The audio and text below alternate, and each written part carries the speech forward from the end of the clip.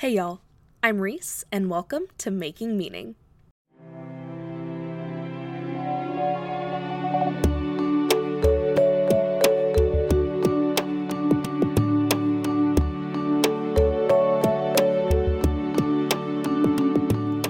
Making Meaning is here to guide you along your path to make meaning in a way that makes sense for you. This week, I am sitting down with Dallas Brister and Nataly Dickson, two friends of mine from graduate school. We all met at TCU together, and the graduate program at TCU is pretty small, so master's students and doctorate students are all in the same classes together. So while I was working on my master's, Dallas and Nataly were working on their doctorates, and they have now launched their own podcast called the PhD-to-Be podcast. They discuss the pathway to getting a graduate degree, the ups and downs that come with that, the unknowns before choosing to go to graduate school, what life after graduate school is like, all of that wonderful, wonderful information. I was lucky enough to be a guest on their podcast as well, and we had such a great conversation about my graduate school experience, so you definitely don't want to miss that upcoming episode. So make sure you subscribe to the PhD-to-Be podcast on Apple Podcasts or Spotify, and follow them at the PhD-to-Be podcast on Instagram. So Dallas and Nataly and I were all in the English graduate program, but we all studied slightly different things. While I was studying writing, Dallas is studying literature, and Nataly is studying rhetoric and composition.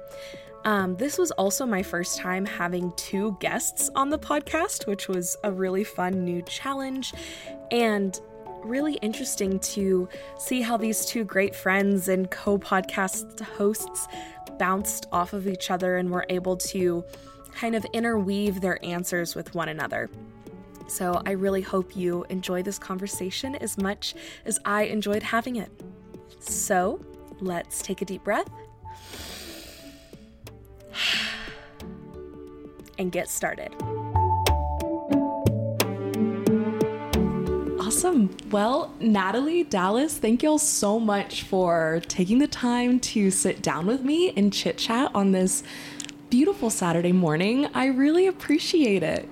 We're excited. Yeah, we're really excited to be here with you. Thank y'all. I appreciate it. Okay, so the first question I always ask, I haven't had two guests before, so I'm really excited to have a little duo and see what comes of that conversation. But the first thing is just, what's one thing that each of y'all are grateful for to kind of start our conversation off on the right foot? I'm thankful for Nataly. Oh, that's so cute. It is true. We haven't seen each other very much this week, so I'm so happy I get to see her in person today. I love it. I was going to say, I'm grateful for community, just knowing that I have friends and people that we can connect with, like you, Reese, and just everybody I've had a very difficult week. And so it's been nice to know that I can reach out to people. So I'm grateful for community. Yeah, I love that. Community is so important. And I think also, speaking of grad school, it is one of the strongest communities that I've ever found is, this sounds really dramatic, but it's almost like trauma bonding, where it's like you're all going through this really intense shared experience. So, of course, you're going to vibe. So, oh, yeah. Thank y'all for sharing that. Then the second question I ask is, what is your story? But to give us a little bit of a difference, I would love to hear the story of y'all's podcast, PhD-to-Be. What is the story there, and how each of y'all's stories has come to merge together in this community of a podcast that discusses what it's like to be pursuing graduate school? Yeah, you want me to start? Yeah, okay. You can start. So Dallas and I taught a podcasting assignment. This is a second assignment in Comp 1. It was a very tedious process because we didn't know any of the technology, and we weren't asking students to do much of the technology, so it really wasn't that big of a deal. But it was just such a different genre that we were like, this is interesting. And then after we kind of taught it, at least definitely in my case, I was like, this is kind of cool. I love the idea of being able to talk about something, anything, but just in general. And so that kind of had been on my mind after experimenting with that with my students. And then one day I was driving, I'm assuming to school, because that's usually where I go. And I felt like, I really truly felt like God was telling me, like, you want to speak about something, like I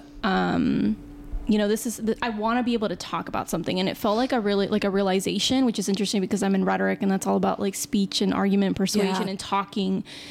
And so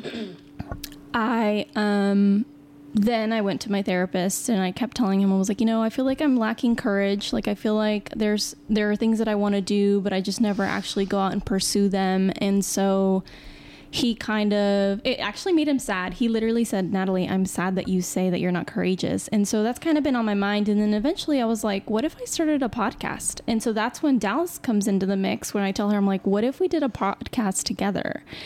And so then we sort of just started kind of like planning, and me wanting to be courageous. I was like, I'm not just going to start planning. It's like, I'm actually going to do this. And so we soon like ended up getting mics and started figuring out all the mechanics with that. And then now we're at where we're at today, where we get to talk about graduate school and just everything that it encompasses. And we try to have like different people on the podcast to speak about it in their own way. I love that. I absolutely love that. Dallas? Yeah, and then I guess I can talk about more of our friendship before the podcast, right? Nataly and I became friends like super quickly. Mm-hmm. So by the time we decided to do the podcast, we've created this like really close like friendship bond. So we just started hanging out last summer a lot, and then before we both knew it, we were just like, we're really codependent. Which is why I was so sad that I didn't get to see her very much this week, because I can't go too many days without seeing Nataly. So by the time we decided to do this podcast, like, we had become so close that it wasn't even a question. It was like, hey, you want to do a podcast? Yep, sure. Like, tell me when and where. I was just like, just whatever. Like, literally say the word and I'm down. Yeah. And it just all happened like pretty quickly. And Nataly was really the catalyst for like getting everything started for sure. And then we had Ashley make our logo. And then after that, we were like ready to rock and roll. So I love that. And tell me a little bit about what it's been like to put these things that you're talking about out into the world. Because I think for me, that's been something that's the most calling on me to be courageous, is like not just sitting here and doing it, but knowing that you're putting it out there. Like, inherently people are going to use their judgment on it, which it's like, that could be a positive judgment, could be a negative judgment, but it's like, what a risk to actually put something you care about out into the world. So tell me a little bit about what that's been like for y'all. Yeah, I think like for me, going into grad school, like nobody tells you anything, right? It's all just like a facts, figure it out yourself kind of thing. So as Nataly and I have navigated, right, just the bureaucracy that is grad school with applications, with just the different process of, going from your first year to, exams to dissertation, and like, just there's things that just no one tells you. Yeah. So I think we kind of want to be that resource for people who are incoming. That way they have something where they're like, okay, I know that I'm going to need to do this, or I'm expecting this to happen. And not to say that like our experiences are like one size fits all. Sure. But I think like having like someone tell you like, here's all you need to know about conferences, or here's all we know about the application process. Like, that's really important, because really like nobody tells you anything. Yeah. There's not like some info sheet you get when you and every school apply to grad school. Yeah, and every school is so different. Like, the application process is basically the same everywhere. Sure. But like, there's little nuances between, and like just knowing like you have to be like on top of that kind of thing, right? Like, it's just, you're never expecting like just how hard certain aspects of grad school are going to be, and no one really prepared you for like what it's going to be like. So yeah, I love that. Nataly?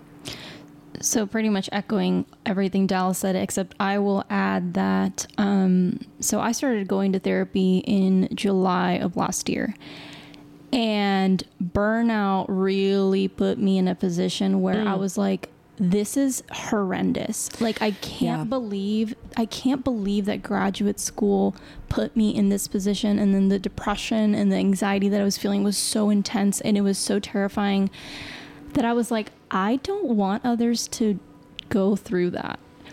And so, really for me, I think burnout was the thing that made me want to tell everybody, this is what it's like. This is what you need to know.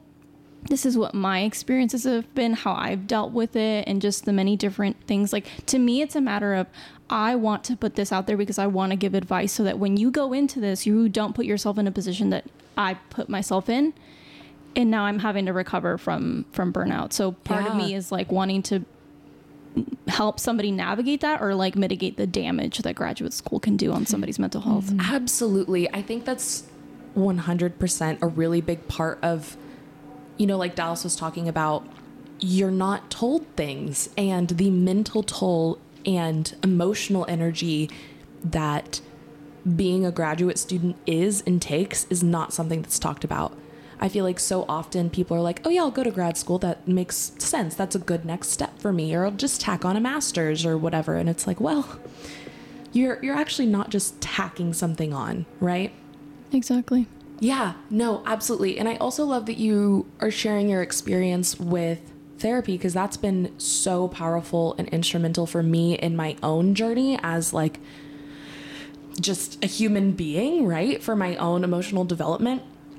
So you were talking a little bit about how burnout was really what caused that. So what was this impetus that, like, when you started going to therapy? Because I feel like that is something else, talking about bravery and needing courage, like saying I do need help, right? Takes a lot of courage. So can you talk a little bit about that? Yeah. Well, I had like not wanted to go to therapy for a while because I was like, yeah, it's fine. And then I kind of hit my breaking point when I realized like I was on edge. And so thankfully I have insurance, and my husband helps me pays for my therapy, not helps me, literally pays for all my sessions. So, you know, I went into that, and while I was there, you know, it's funny because I really started to kind of like put the pieces together on like why grad school is the way that it is. And so I'm currently writing a piece with, do you remember Nataly Schellenberger? Oh yeah, absolutely. So she and I are writing a piece, and we talk about burnout and building coalition as graduate students and how we can use collaboration to mitigate that. And I feel like when I was in therapy, like it's really helped me sort of see like why things are the way that they are, and like why people are the way that they are. Yeah. I've become so much more self-aware of myself. And so I started realizing like the capitalism and colonialism of academia is the reason why we have burnout. And so part of it for me was like, I'm gonna talk about that and what that has mentally done to me. And so I don't think I could have done that without therapy.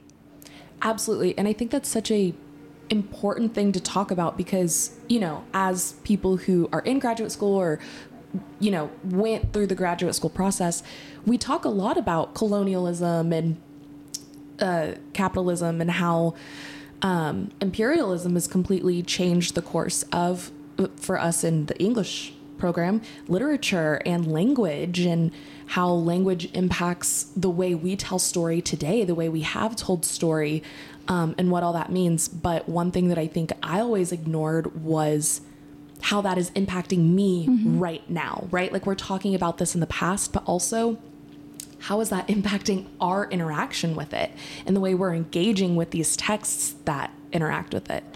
Dallas, what are your thoughts on burnout? I mean, yeah, I haven't experienced it as bad as Nataly in this current time of the PhD, but I feel like in my master's program is when it really hit. Yeah. Because I think that was the first time of like realizing like, oh, grad school is a whole other thing that I could have never imagined. So I feel like I've already kind of gone through that process a little bit. Not to say that I still don't get burned out like I do. Sure. But I know how to manage it a little bit better now. But yeah, like going back to the whole like imperialist thing that like is the university, right? Like, I feel like, you know, it's really easy for us to sit in class and like talk about the ways imperialism has affected society, but like it still impacts the university. And it's like, we can talk about it all day, but like, how do we actively change that? And I think, you know, like Nataly and Nataly Schellenberger, right? Right. Writing their piece about like how collaboration can kind of mitigate that burnout. And like, it's kind of up to us to kind of like change the things that we can within the university structures and within the university hierarchies. And it's really hard to change those things. Yeah. It's really hard. And there's so many things that affect us as students, like right now being graduate students, that are still these like after effects of this like colonialist, imperialistic kind of, you know, way that the university has become like established. The systems and structures that they're built on. Yeah. Yeah. And so it does lead us to burnout like really easily because we're just such a small subset of the university, and we don't have as much impact as we should as graduate students because we don't feed, you know, we don't pay the university. Yeah. So things are more catered to the undergraduates, but then things are also decided by a hierarchy of professors, right? Who are, you know,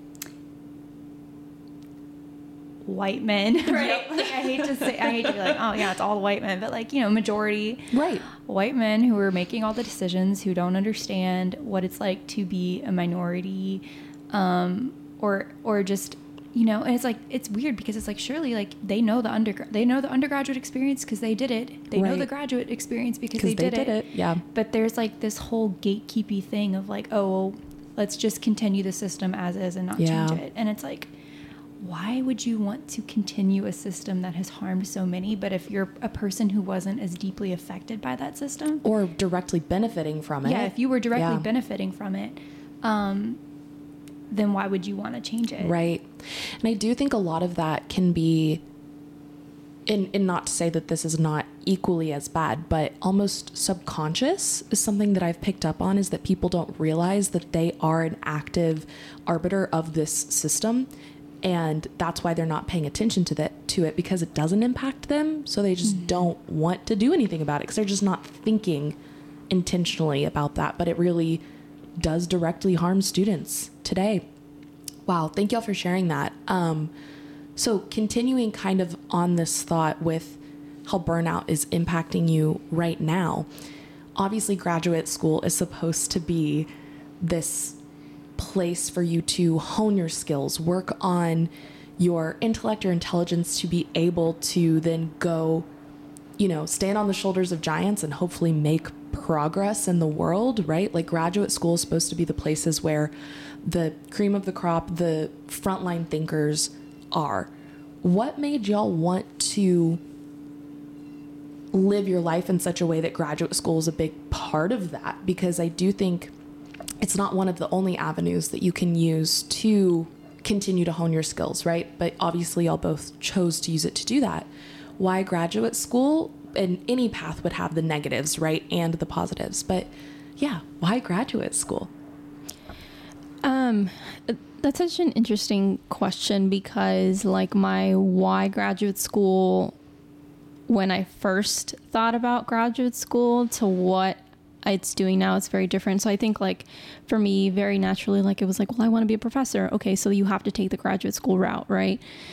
But I feel like only recently I really feel like I'm thankful for my dream to be a professor, like the sort of the root of it, and like it's been able to change as time has gone on. And I think for me now, like the reason why I stay in graduate school and like I've despite the burnout, I appreciate what I'm doing and I like what I'm doing, and this is the path that I'm pursuing to accomplish whatever it is that I want to accomplish.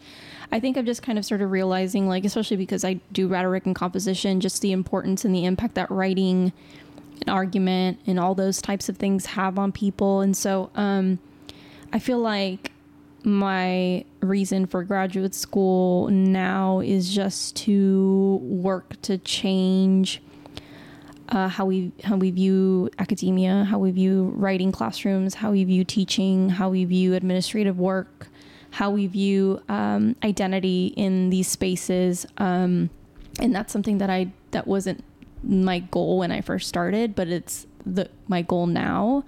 And so that's really what keeps me going. And I think I think being in academia and wanting to change those things makes to me the most sense, like why I continue to be here. Yeah, absolutely. Yeah, honestly, like same to all of that, except for like I'm not in rhetoric, right? But like my intentions of going to grad school, right, were also to be a professor, and I still do have those intentions, right? Like that's still, like that part hasn't changed. But I think once I discovered disability studies, it made me realize like, oh, if I study this and I become someone who studies literature that involves disability, or even studies like disability rhetoric, even though I'm not in rhet comp, right? Like I still kind of look at those things. Sure. Like I could be a true advocate, right? In a lot of ways, within the university, right? Which is what, if we want to break down these structures, right? Like that's what we need. Absolutely. And I think of myself as like, I definitely think of myself now, not just wanting to be a professor, but wanting to be an advocate for those with disabilities, and like wanting to actually see like effective change happening, like at the structural level, not just within the university, right? Like, but like everywhere. And those are like big lofty dreams, of course. Like I'm just one person. Like how does writing about disability in literature like make change? But I think it can, right? Like, absolutely. You know, and when I finally get to teach classes on, you know, disability in literature, or like whatever, right? You know, you're influencing young minds that are, who maybe wouldn't have thought about things like that otherwise. And again, like this all also connects back to identity. I think Nataly and I have a lot of similar, goals when it comes to things like that, even though we're studying like different things. It all kind of connects back to this, like, how do you view your own identity? How can you help break down like racist systems and ableist systems and things like that? So yeah, I mean, like same as Nataly, really. It's just slightly different, but yeah. No, I love that, because it really is, well, and seeing that you'll have such similar goals, but like you were saying, you'll still study very different things, but there's so many pathways to make change. And like grad school is one of those pathways, but even within grad school, there's so many different choices that you can make to do that. Both of y'all are so rooted in being change makers and wanting to make the world a better place. And I think that is so admirable, and, you know, it makes me proud to call y'all friends, right? But I don't think that everyone has that same ethos about the way they conduct themselves in the world. What motivates y'all to have that attitude, to have that outlook? I mean, I think for me, it's my faith. You know, like so I'm Catholic. And so being a Christian, I think, is really the foundation. I mean, if I see something as racist, I'm like, I don't think that's a good thing, because it's not. And so, you know, so like, especially things with like grad school, and I'm thinking about like, you know, the person of color experience is going to be different in academia. Like, to me, it's all like social justice motivated in that case. It's like, okay, so we have this group of people who are in academia, which only tends to serve one type of student. I'm motivated to make this place a better place, because I know that that's the just thing to do. And so my faith really brings me to recognize that, and to just think about the ways that we can help and support others in that context, which is interesting because academia, even at TCU, is very secularized. And I still try to find ways, and I have found ways to bring that forward. And so for me, like, my faith is everything. My faith is the thing that really just kind of shows me like, hey, what the way this person is being treated. Or like, I'll be in the building of Reed, and I'm on the first floor over by the elevators, and I'm like, how is somebody who's who has limited mobility going to open this door? Like, you know, like that to me, like makes me mad. And I'm like, that right there, like I'm red flag. This person's not being treated as they should be. Right. This building is not accessible. And so from there, I'm like, that all for me, like is rooted in my faith.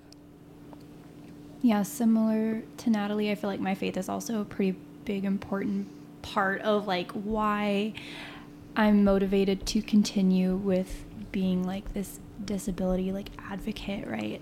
But also my brother, like everybody who knows me knows, right, that I have a twin brother with Downs, and just seeing the things that he's had to go through over the years that I think anybody would see as being just completely, you know, wrong or not, you know, just like an injustice, like in certain ways, like just the way he's talked down to, because people just assume that he doesn't understand, and like even if he doesn't understand something, right, like that doesn't mean that you would just assume that right off the bat, you know, or that it makes him less than. Yeah, right. Like I think there's like this idea that like, oh, people with disabilities, especially like cognitive disabilities and developmental disabilities, like we see with like Down syndrome, for example, like their quality of life is less than because, you know, they have Downs, or because they have autism, or because they have whatever. And it's like, no, that's not true. And I think like that kind of like lights a fire in me that makes me mad. And so I want to, you know, that kind of motivates me as well. But also like the idea of like my faith also being a motivating factor as well. Like when you see things happening and you're like, that ain't Christ-like, you know, like. Yeah, and Reese, earlier you said something about like that they're less than. I think a lot of what people, I feel like a lot of what our society does is just we're just sitting here comparing who's more valuable than others. And that's, I think, if I could boil it down to one thing, is that we are continuously arguing who has more value, and money and power are the things that make our society says that makes some people more valuable than others. And so I think that's really it. And then that again boils down back to my faith. Yeah, because, you know, Jesus didn't see anybody as being less valuable than other people. And I think that when you are a Christian, like you're taught that, right? Like that value is taught to you. I mean, not that you have to be a Christian to be taught that value, right? But I feel like it's definitely like instilled within the faith because of the, like, we're called to live like Jesus, right? Yeah. And Jesus, you know, did not see people as not being valuable just because of, you know, they're poor, or because they have a disability, or because of XYZ, right? So I think as Christians, like we're real, that kind of value is really instilled in the faith. So then we carry that with us. And then when you're actively seeing things happen against people you love who are disabled, or who are a person of color, or et cetera, you know, it really just is like angering. Yeah, absolutely. And, you know, even thinking about how you were saying Christians are called to be Christ-like, are called to live in accordance with the way Jesus lived, right?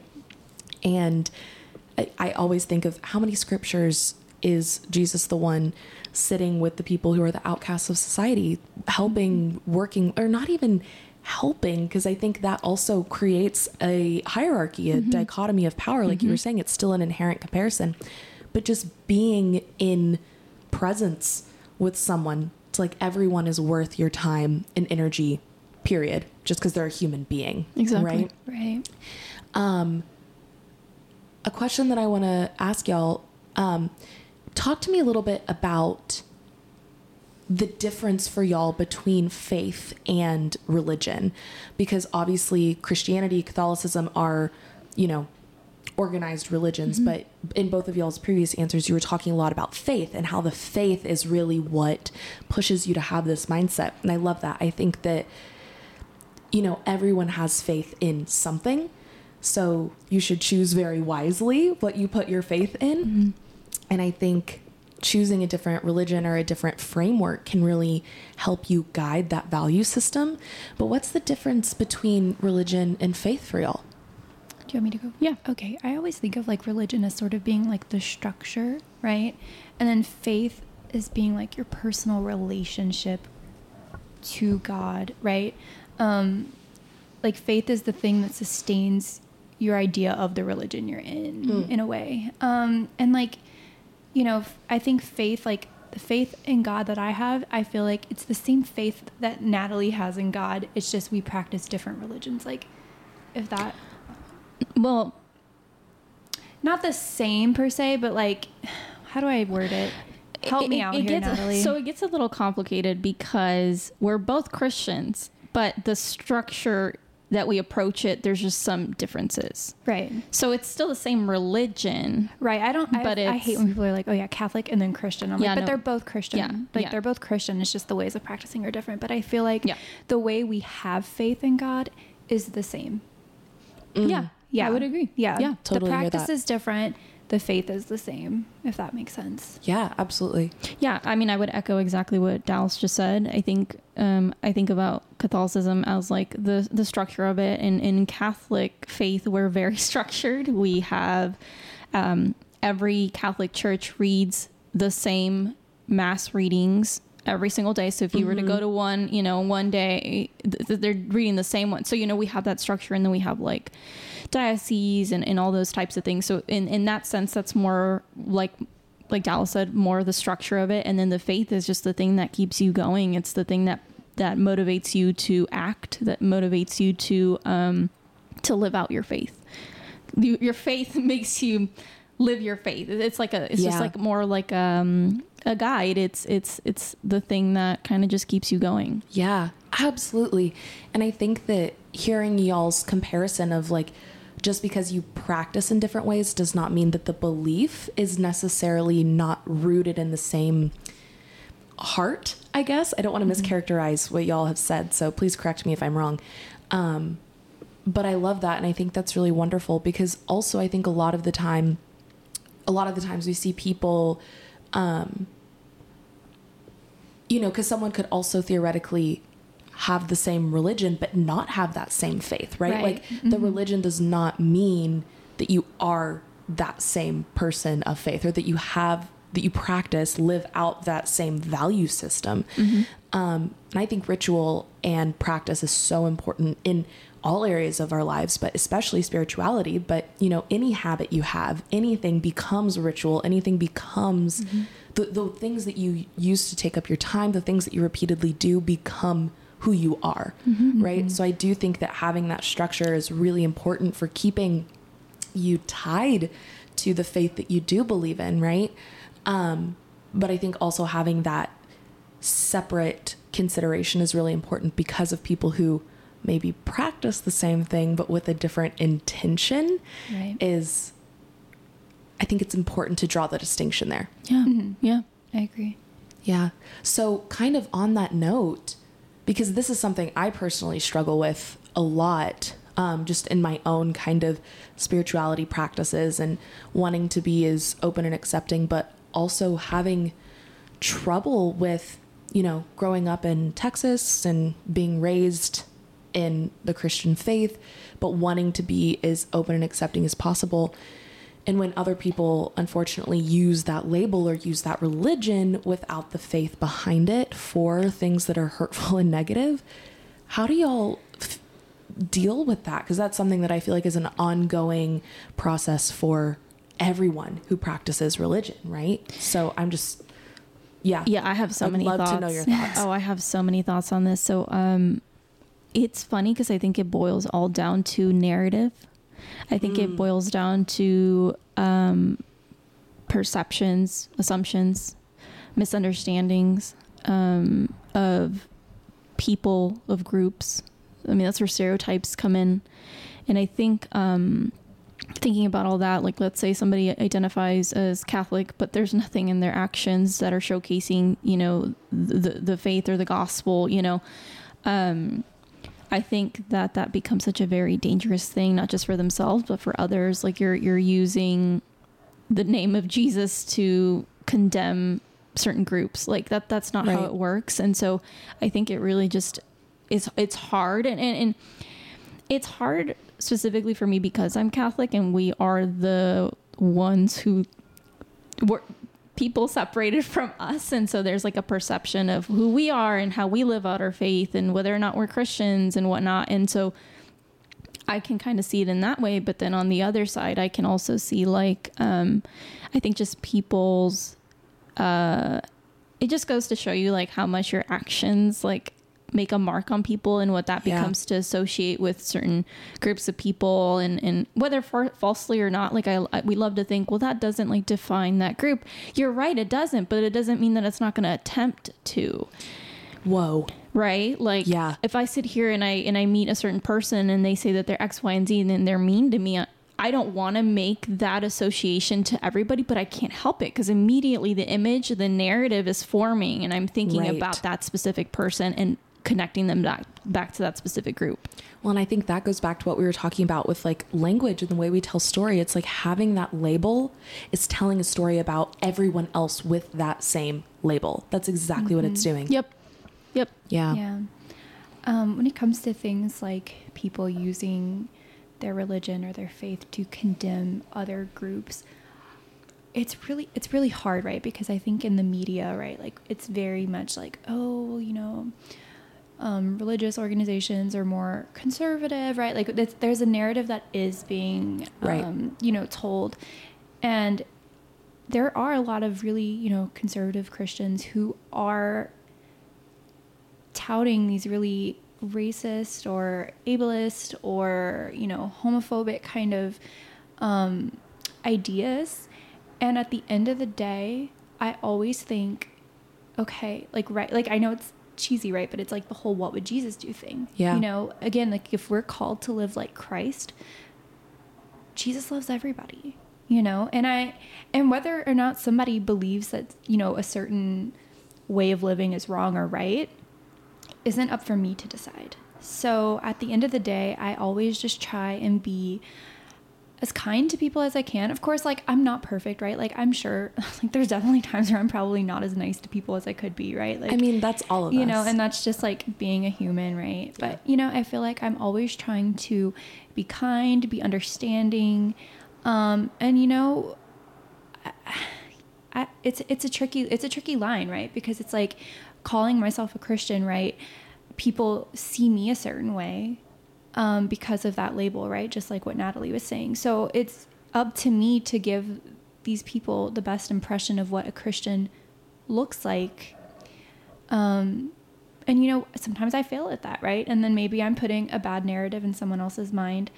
But at the end of the day, like, I can only do my best, right? Yeah, and you can't live with the burden of trying to prop up an entire religion with so much history and everything in every single thing you do. Like that's an impossible thing to carry on your shoulders. Right. And of course, like it's really important to mention, right? Like Christianity has a history, right? Of trying to colonize people, right? Like there is a history there, right? That's not painting Christianity in the best light.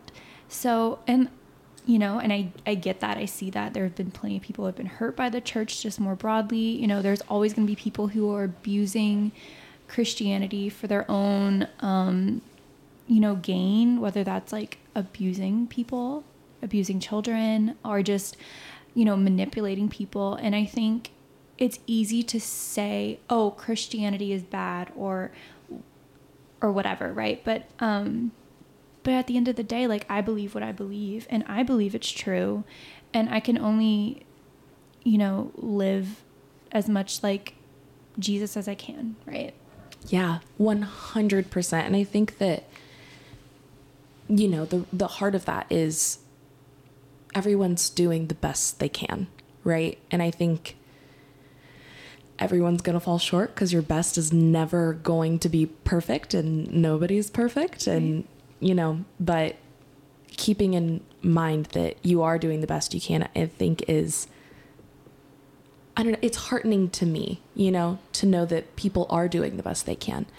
I want to continuing on this line of thought, but going back to something that you mentioned earlier. I don't remember which of you said this, but when we were talking about the importance of making change and being a change maker, one of you said that it's really about trying to find the most just thing to do. which I totally agree with. But I think the concept of justice is really fraught with a lot of different things. What does justice mean to y'all? How would y'all define that? And I do, if y'all want to keep including your faith as a part of that conversation, please do, because I think that of course that is going to be a part of this, right? But I think that was me who brought that up. Yeah, I was going to say, that definitely sounds like something Nataly would say. I think for me, I mean, I honestly just think it goes back to being valued. And I think the idea of what value means, and everybody is going to be valued in different ways and whatnot. So like, for example, when I think of justice, I immediately going and thinking of like somebody did something wrong to a person, right? So automatically their value was attacked or you know, whatnot. Right. Or they thought they didn't have enough value, so I'm going to do this to them, right? And then I think about, okay, so, you know, you go into the court system and let's say the person who hurt the other person gets off scot-free, right? And so we say that wasn't just. Justice was not served there in that case, which we see happening a lot, unfortunately. Right.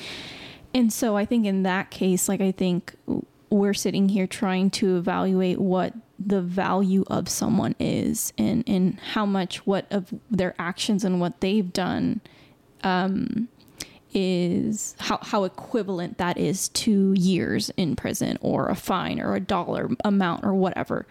And so for me, like, justice at the end boils down to, if I see something, and I'm going back to the Reed example because every time I'm in that building, I think about how inaccessible it is.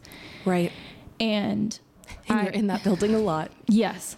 And so I think, and like even the classrooms, like the classroom I taught in this semester, I'm like, if somebody with like an accessibility, like who needed accessibility, it would not work in this classroom. And so I'm reading the space, or I'm reading that building, and I'm saying, this person is not valued, hence why this space is reflecting or not reflecting them in this. Yeah. And that's what justice means to me. At the end of the day, like, it boils back down to, how are we valuing this person? How are we not considering their value? How are we making them less than? Because I think there is a certain threshold where we say, okay, that person is being valued because of money or because of X, Y, and Z, you know, all those types of things. And it's like, okay, so now we've made that the marker of whether or not somebody deserves to be treated in a certain way. And right. So to me, value at the end of the day. Yeah, absolutely. Yeah, I agree with that. I think when I think of the idea of like who's being valued, right? I think of like who are the most vulnerable in our society, and those people are not being shown justice in their everyday lives. So I think of children, people with disabilities, the elderly, are all people who tend to be taken advantage of the most. And of course, like minorities, women of color, things like that, people like that. You know, and like, it just shows like the most vulnerable in our society are the people who are the least valued. So things tend to happen to them more because they're less valued. And that's whenever I think of justice as being, you know, like Nataly said, this thing where we say like, okay, it equates to how many years in prison, what is the penalty going to be for whatever the thing is. And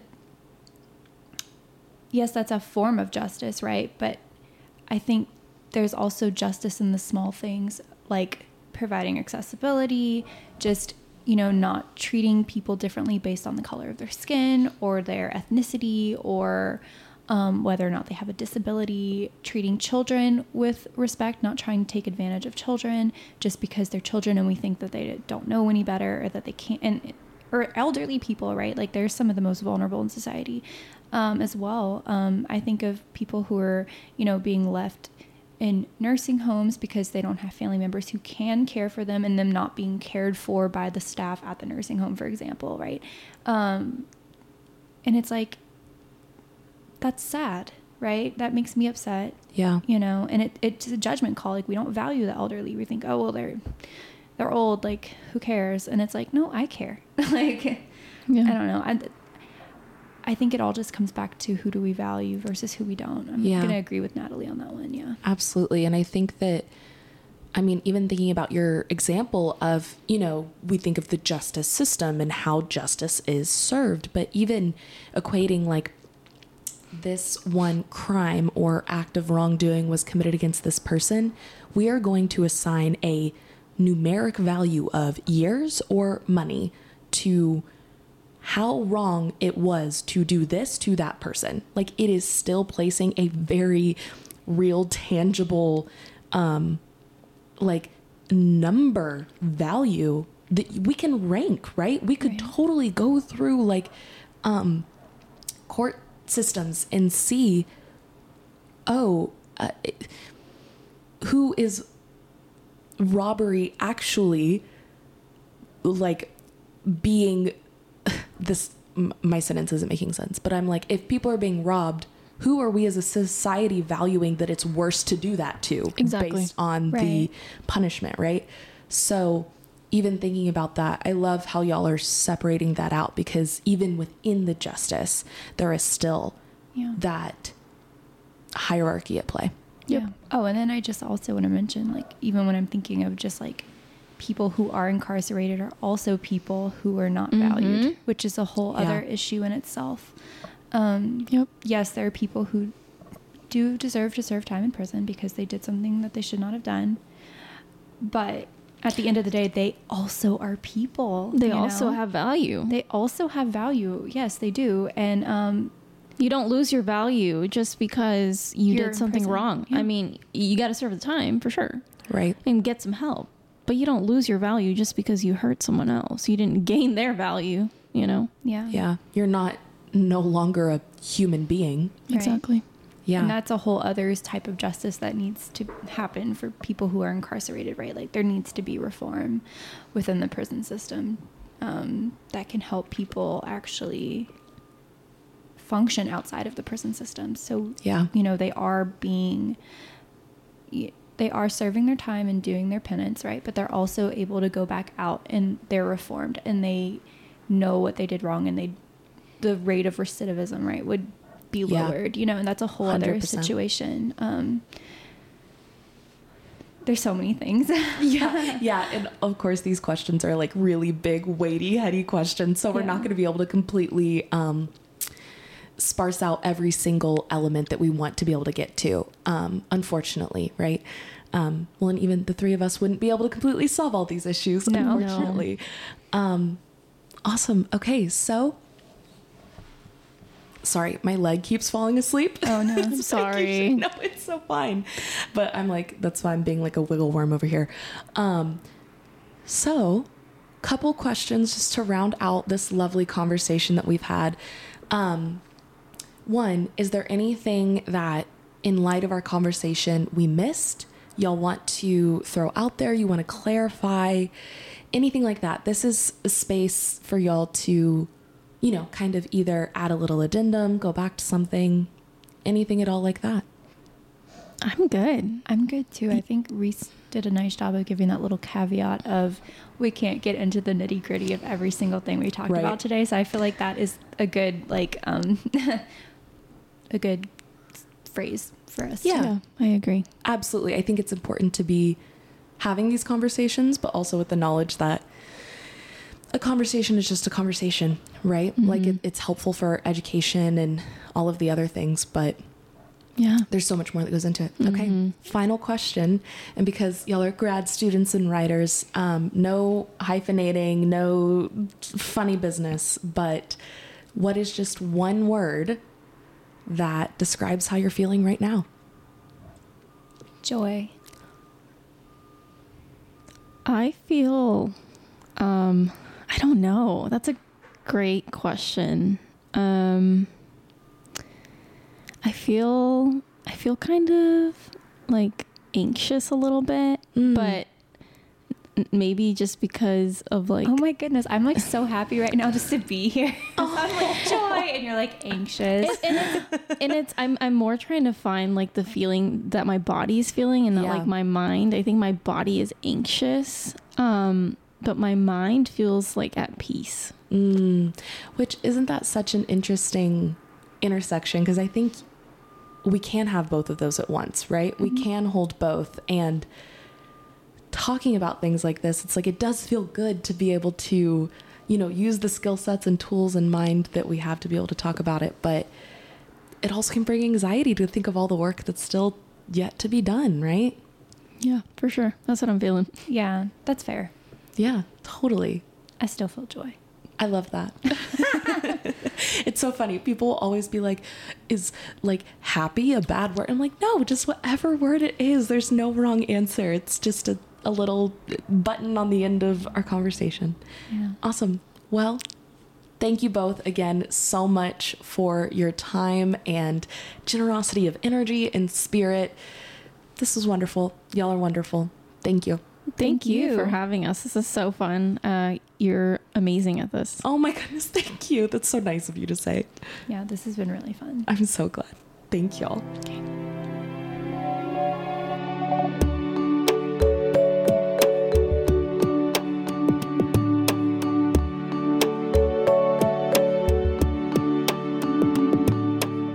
Once again, a big, huge thank you to Nataly and Dallas for taking time to record this episode with me. They also hosted me while we recorded and cooked me a delicious breakfast, and as you all know at this point, invited me on their podcast. So just all of the gratitude for these two wonderful women and for the impact that they are making on the graduate and academia communities. If you want more of Dallas and Nataly, please, please, please go check out the PhD-to-Be podcast on Apple Podcasts and Spotify, and you can follow them on Instagram at the PhD-to-Be podcast.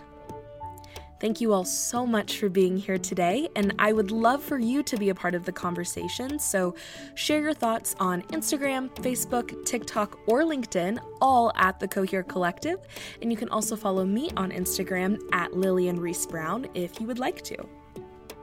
If you want to hear more in-depth thoughts about today's episode, subscribe to the newsletter on thecoherecollective.com to catch the blog post coming out this Friday. You can subscribe to Making Meaning on Apple Podcasts or Spotify, and if you feel so inclined, you can leave an honest review or rating. This truly is the number one thing that helps spread Making Meaning and the Cohere Collective, and if you've been inspired at all by what we're doing or believe in this project at all, that is really the number one way that you can show your support, and it would mean so much to me. Thank you to Podington Bear for Making Meaning's theme music, and to Nicole Ostreicher for making Meaning's art and podcast cover. You can find Nicole's work on Instagram at Nicole O Creates or at Nicole O Design. Right now, I am feeling relieved, I think is the word I'm landing on. I have had quite the busy week, and I'm preparing to go out of town, so of course there's a bunch of working ahead that needs to be done and preparation for that. But having had just a really great day and knowing that a break is coming up in a little bit, not in terms of content, just in terms of my timeline, will be really nice. So yes, I think I'm feeling relieved, but also excited to be here once again with you all. Thank you so much for being here, and I hope you feel like you are living more coherently. I will catch y'all next time. Love.